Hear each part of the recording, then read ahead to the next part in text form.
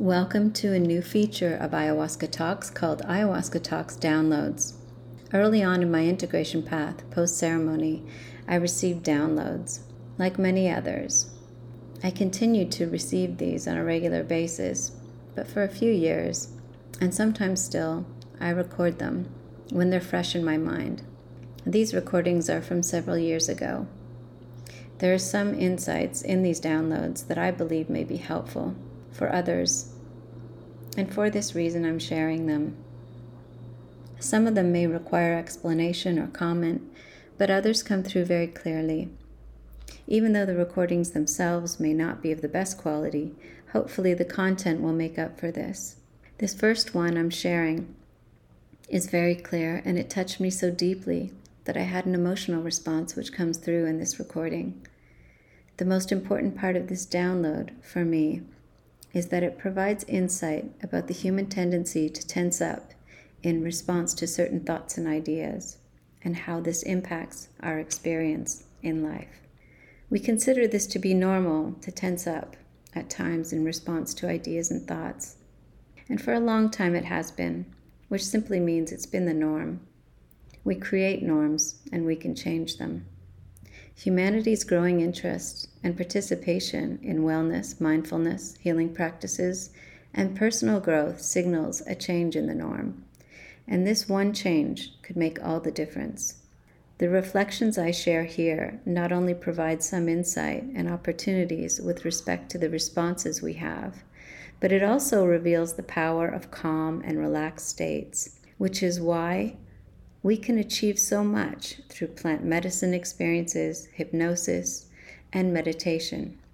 It also reveals how these states create our reality, how our inner reactions are responded to outwardly, and how we can change those for the better. The dreams I had last night were varied, and as usual, they were combined with at times waking and receiving some insights downloaded and communicated to me. And although there was a jumble of experiences, some very confusing, the theme was pretty unmistakable, and the theme was always this evil or dark experience, this feeling of victimization, this feeling that something was doing harm or meant harm towards me. And the understanding that came, the insight that was delivered to me, really, that arrived in my mind about what underlies all this. We have a lot of words and concepts that we apply for what happens in this life, but I've always been interested in pursuing what lies beneath it and what's the nature of reality. And how things unfold, what's behind it, what's underneath it. I always want to get to the root of it. And that's been really my deep desire from the beginning. And I've connected it very much with healing because it is to understand how these things began, for me, was the answer to how to address them. And what was delivered to me this morning was an understanding of how our internal resistance, that thing that makes us tense up and stress, is part of an understanding or agreement as to what may do us harm. So, in this there is agreement. We agree that may harm us, so we tense up, and that's our response. And that's the signal we send out, indicating that that's the role we will play. And this is a very different way of understanding the dynamics of life. And it's so profound that I'm still processing and probably will be for some time to come, but my intention is to apply it as much as possible with the help of the source of this download. And those intentions can be just as powerful as any other responses that we give or agreements we make.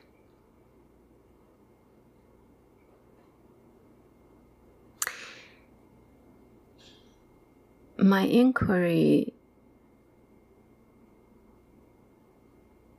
from a certain age began to be all about why, and why could take me into a lot of circles. And I didn't realize it. I always thought that that was the way, that was the route to take. That was the path to understanding why. I changed that because this source of these downloads kept discouraging me from going down that route, would never respond to why questions. And I eventually caught on to the idea that this is a trap and that it's not really leading to anywhere. What can I do about it, and what is the nature of it, and how can I approach this, and what is the nature, understanding, wanting to understand. There is a nuanced difference. And these things you feel, these things go beyond the realm of logic. We can try to bring it in there, and I will, because I want to try to explain it, to try to help people to come to this understanding, but it is a decision. And I realize that now, that I've been led to this decision to agree to understand this instead of suffering. And I didn't realize how much of a choice that is. The way that I understand it now is we can spend time in certain states.